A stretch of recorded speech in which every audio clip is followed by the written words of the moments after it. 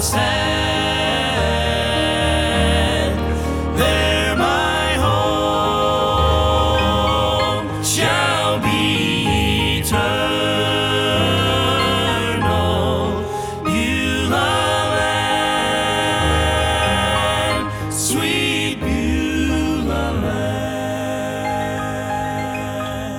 I want to try to solve a mystery this morning in some degree, or at least correct a misunderstanding. Solve a mystery and correct a misunderstanding. Help you to learn a little bit on some of you newer believers on how to interpret Scripture, what we call hard passages of Scripture. Passages that when you read them, you just scratch your head and go, what in the world is he talking about? Have you had that? I've had that. And so this, for many years, this passage eluded me really on what in the world Jesus meant by what he said here. So I'll read the little a text without context, a free text. So we'll read a little context of the verses and then try to explain it as the Holy Spirit let it happen. And when he saw a fig tree in the way, he came to it and found nothing therein but leaves only, and said unto it, let no fruit grow on thee henceforth forever. And presently the fig tree withered away. When the disciples saw it, they marveled. They did a lot of marveling. Being around Jesus will cause you to marvel. That's a sermon right there, brother. Being around Jesus will cause you to marvel. They marveled, saying, how soon is a fig tree withered away? I've seen some people that they almost have that same effect on plants.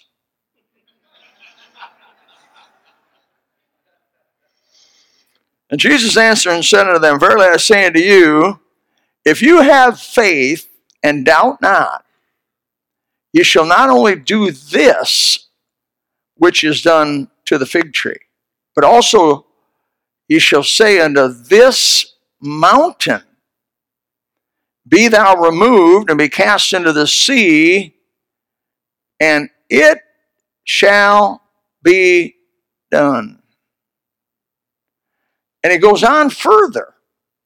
And all things, circle the all things, whatsoever ye shall ask in prayer, believing.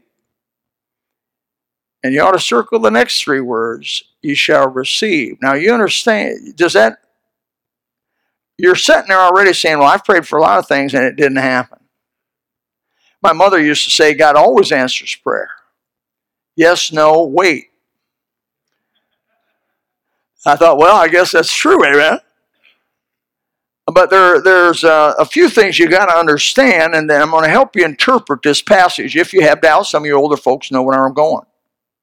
I believe I can help you with this hard passage, because is it true that all things, is it totally unconditional, all things that you pray for, believing you receive? You want a brand new Dodge Longhorn Laramie, decked out, 4-wheel drive? Or do you want a Jeep, all decked out, jacked up kit, the jack up kit, and the whole bit of special fenders? I mean, is that you pray without doubting that's going to be out in front of your house? Or there's people out there on TV that say that's so.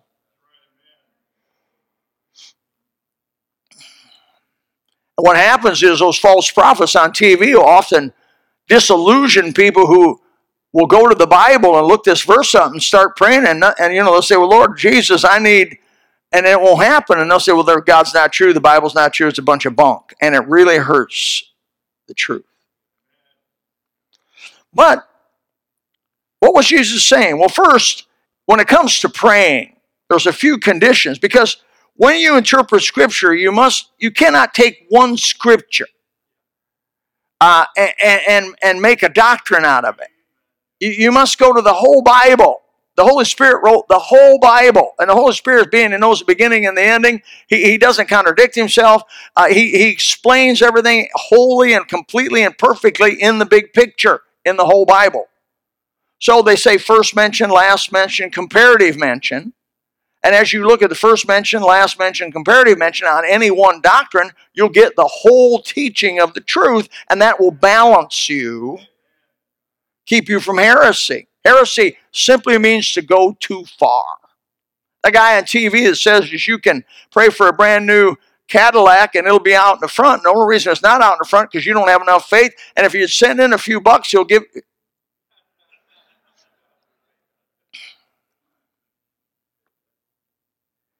So the Bible is clear that we receive 1 John 5:14 if we pray according to his will. That's big.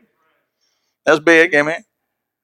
And the Bible says in James 4:3 that if you ask in prayer to heap up things just on your own desires, the word lusts, or to ask just to build something that's not in God's will, you're not going to get it.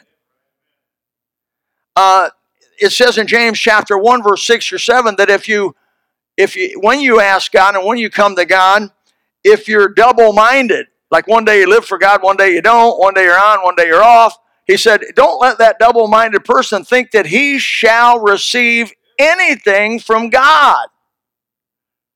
And then in Psalm 66:18 it says, if you regard iniquity in your heart, the Lord won't hear you. So that means if you're in open, knowing sin against and the Holy Spirit's already told you what you're doing is wrong, you say, well, I want to do it anyway, don't expect to get anything from God. It's not God's fault. Because God is in the blessing business. He wants to bless his people. But not like the guy on TV is trying to tell you, not in an unconditional manner. Because what in the world would happen if it was unconditional? You'd have craziness. There's a lot of people praying for the death of our president right now.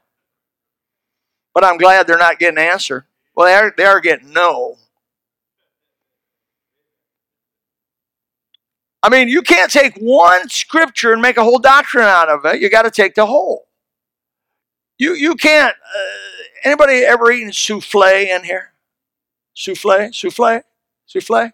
You French people. It's more than one ingredient. Anybody eaten quiche? Quiche. I love it when I go someplace and I see this little piece of pie. I say, oh, a piece of pie. No, that's quiche. And I'm thinking, quiche? What in the world is that? I ate some of it. It's actually pretty good. It's just eggs and a few things put together. But there's more than one ingredient in souffle. I just like to say it. It just comes out of here. Souffle and quiche. And I asked my daughter-in-law, was on vacation. They're out of here this week. But in fact, be honest with you, my son's on vacation every day. But anyway, I hope he don't watch this. He probably never listens to my stuff. Anyway, he grew up with me. I preached to him every day. Yes. Anyway, his employees are here. I appreciate that. But it takes more than one ingredient. That's the way it is with the Bible. Jesus is speaking in this passage, according to the whole. He's speaking about obstacles that are going to come into your life as you live the Christian life. He's speaking about obstacles. No doubt, by referring to a mountain, he's referring to a large obstacle, an impenetrable obstacle, an immovable obstacle. And just like you, when you first read that, or if maybe not your first reading, but even in your 100th reading, a mountain is an impossible obstacle. I believe our life is full of these types of obstacles. And we need to know how, by the grace of God, to move them. Have you ever heard of Murphy's Law? Don't you just love Murphy? Try to build something. Try to fix something. Try to make something. Try to implement something. All you get, resistance and resistance and resistance. Why we put special music words to songs up here, and I'm going to be honest with you, it's hard to even put the words to those songs up there without finding a mistake in them. Some of you professional English people just love it when we spell something wrong or we make up a new word. But let me tell you, it's not as easy to do as you think. It's hard to even put a church bulletin out a weekly without at least one error or two errors, and sometimes we just don't even get the date right.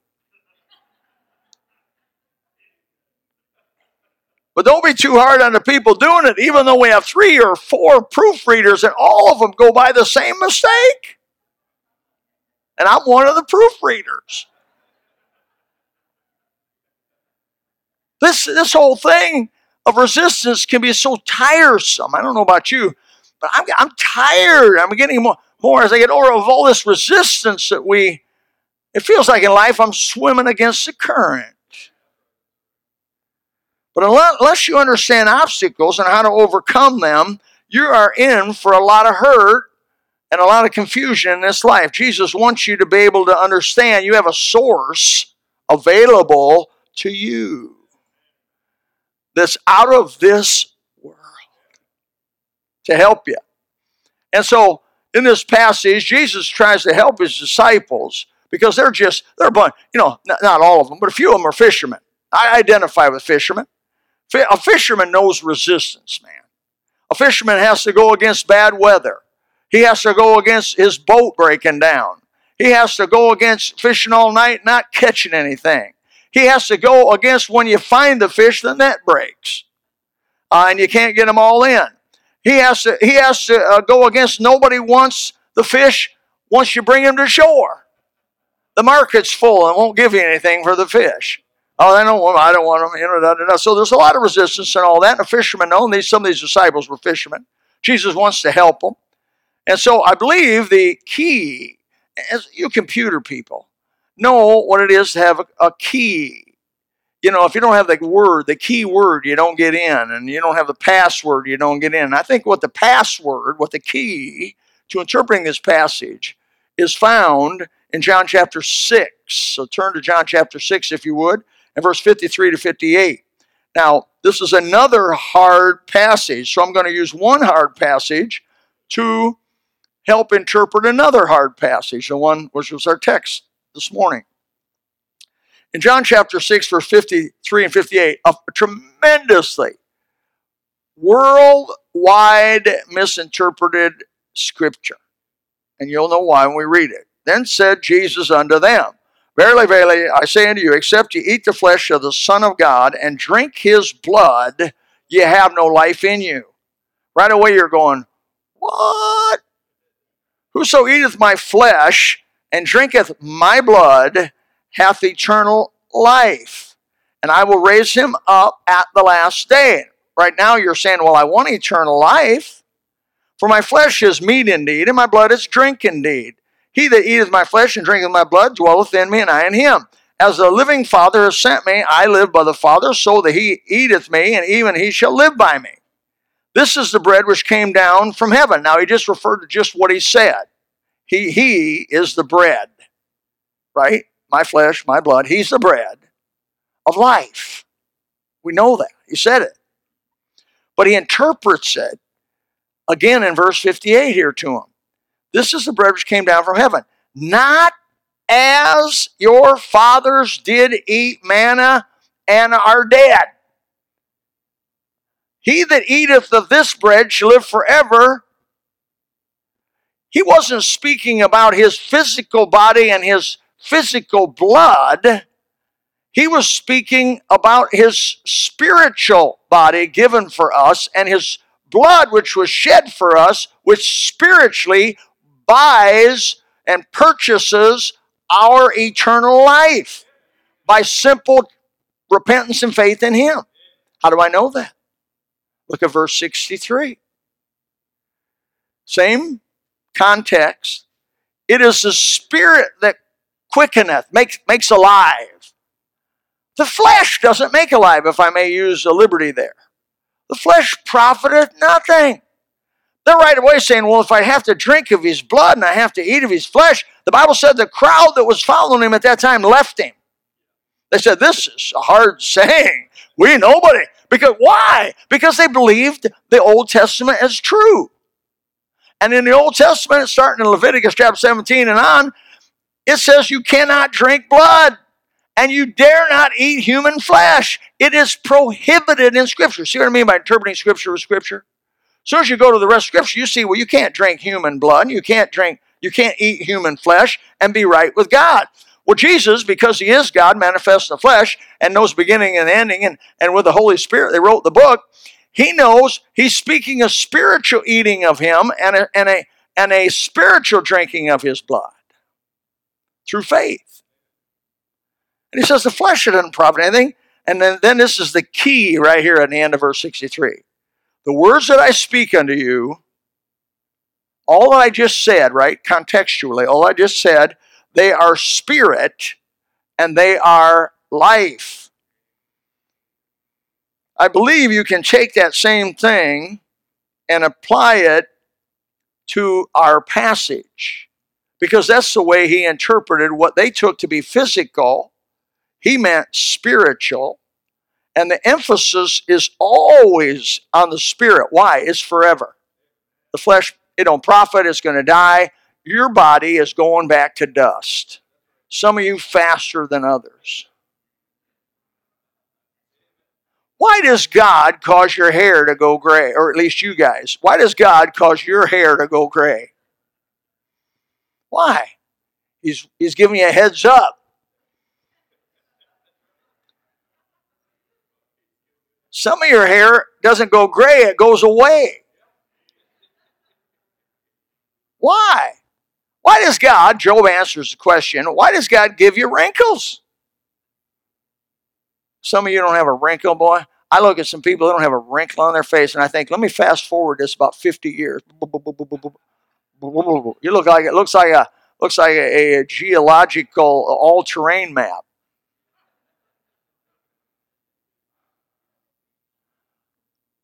We're getting all these wrinkles because God says your body is getting ready to leave you. Now remember, it's going to leave you. It's going to go back to the dust, but you're going to God. By the way, saved or lost, you're going to God. Saved or lost, you're going to God. Some are going to go to him at the great white throne judgment and face him with an eternal, never-dying soul.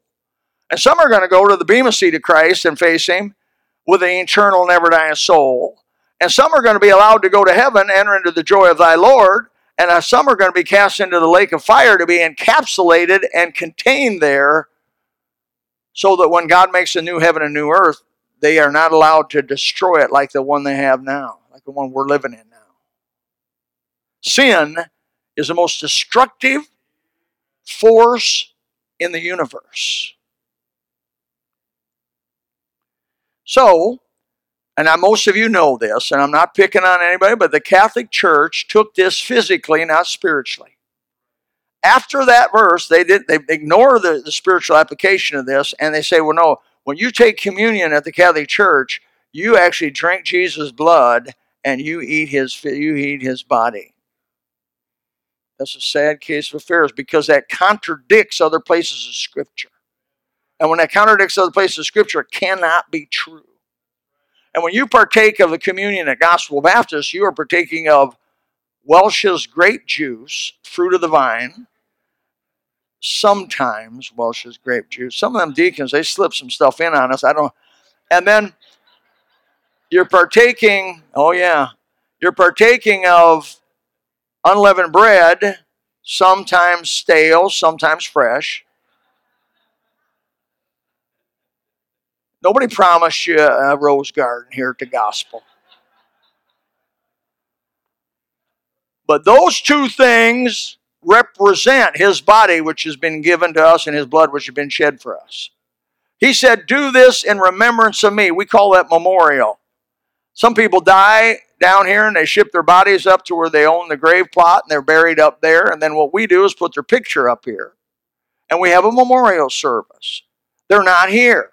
But even if we brought their body in here, as we have done, and opened it up, and we'd say, are they there?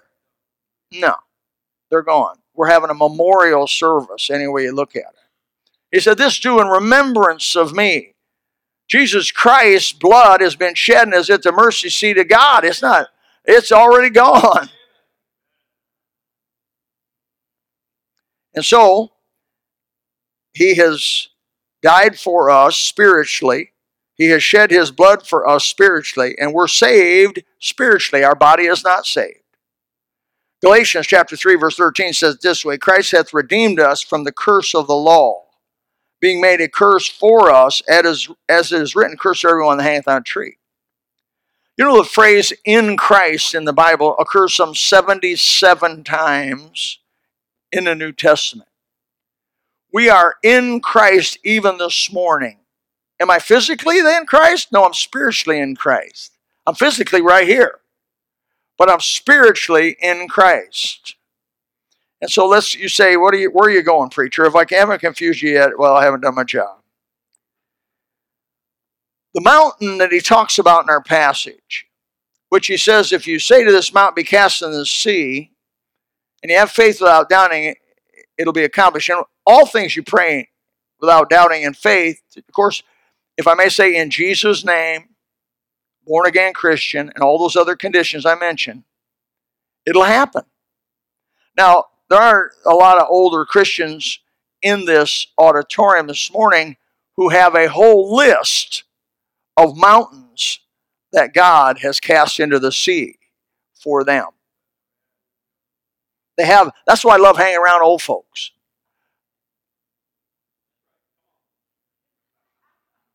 I'm not one, but I like hanging around them.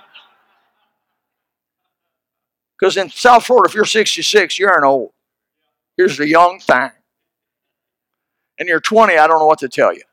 But anyway, the whole list, as God grows you and in those mountains, and you go before him, and there's a mountain, an immovable object, an impenetrable object, an impossible object in front of you, and you say, oh, Jesus, help me. I know you want me to overcome this, and I know you want me to have victory, but I can't do it. In me is no good thing. I don't have the power, but you've got all the power, and I believe without doubting. And Lord, if I doubt, Lord, help thou my unbelief. And you see that thing overcome. Maybe it could be a mountain of a bad habit. How many here have seen God will remove a mountain of a bad habit? Raise your hand, amen. Some of you are a bad habit.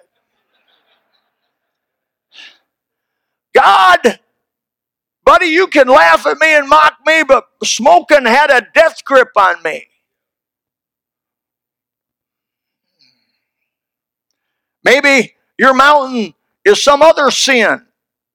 Some other, what the Bible calls besetting sin, you know? Some besetting sin.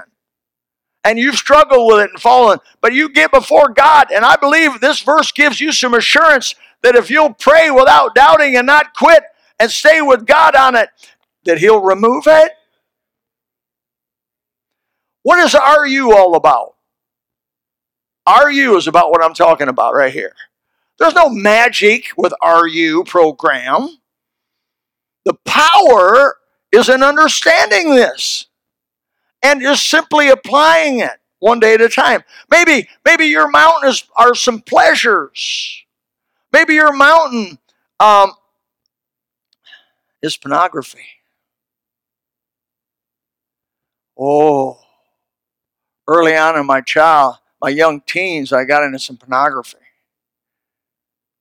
And let me tell you what, I felt in my spirit its power.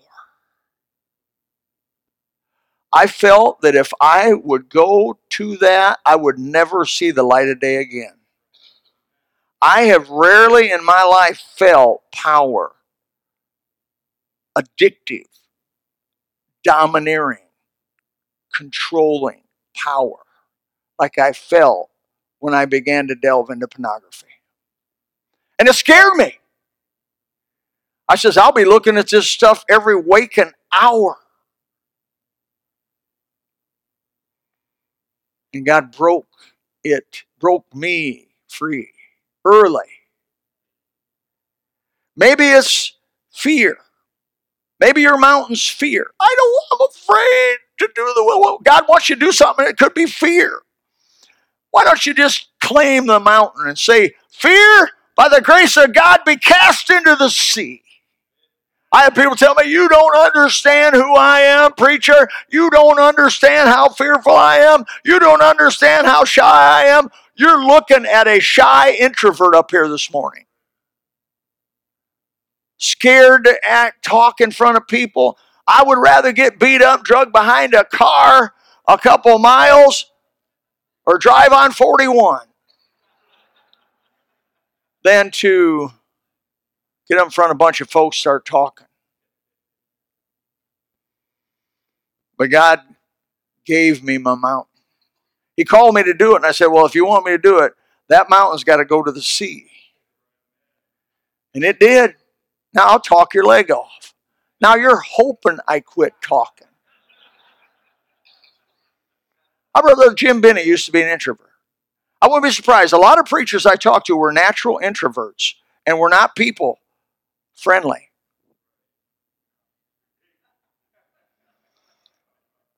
I know you have a hard time believing this, but I didn't used to be sweet like I am now. I know it's hard to believe. Maybe your mountain's anger. Maybe you can't hardly drive down 41 without cussing. Maybe at the drop of a hat you snap. Arr! Bite the head off of whoever.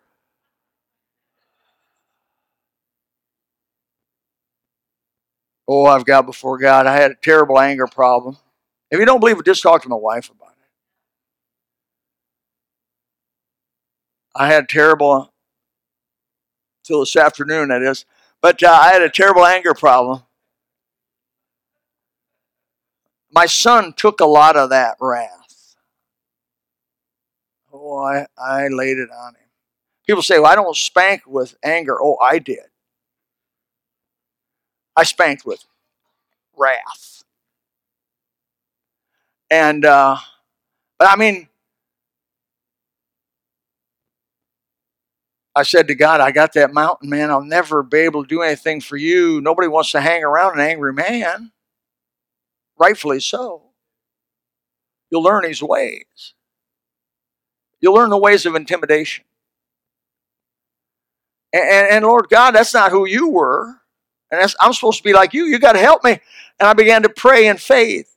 Lord, show me. And it began to show me. I'm not going to ask for a show of hands how many here had the mountain of anger in their life or still have the mountain. By the way, that mountain sometime want to come back. Boy, maybe something huge in your life will come in. It just will not seem beatable. Preacher, you just don't understand. I've never been able to whip this thing. Have you really got to the place where you go before God and say, Lord Jesus, I know it's your will. I must have it or I die. I must have it or I die. I must have victory. Too high to scale, too big to move. And Jesus is basically in this passage in our text, he's saying, pray. I can do it. Do you believe God can do all things? That with him, nothing's impossible? Oh, it's easy to say yes. Not so easy to day after day after day after day get up and say yes. Because that's what it's got to be. Because if you're double-minded, don't expect to receive anything from God. I just said that. The Bible says it. If you're going to go out and be in sin Monday, Tuesday, Wednesday, Thursday, Friday, and expect God to help you on Saturday, forget it.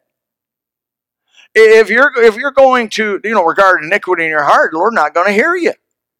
If you're going to pray for just to enrich yourself, God's not going to hear that.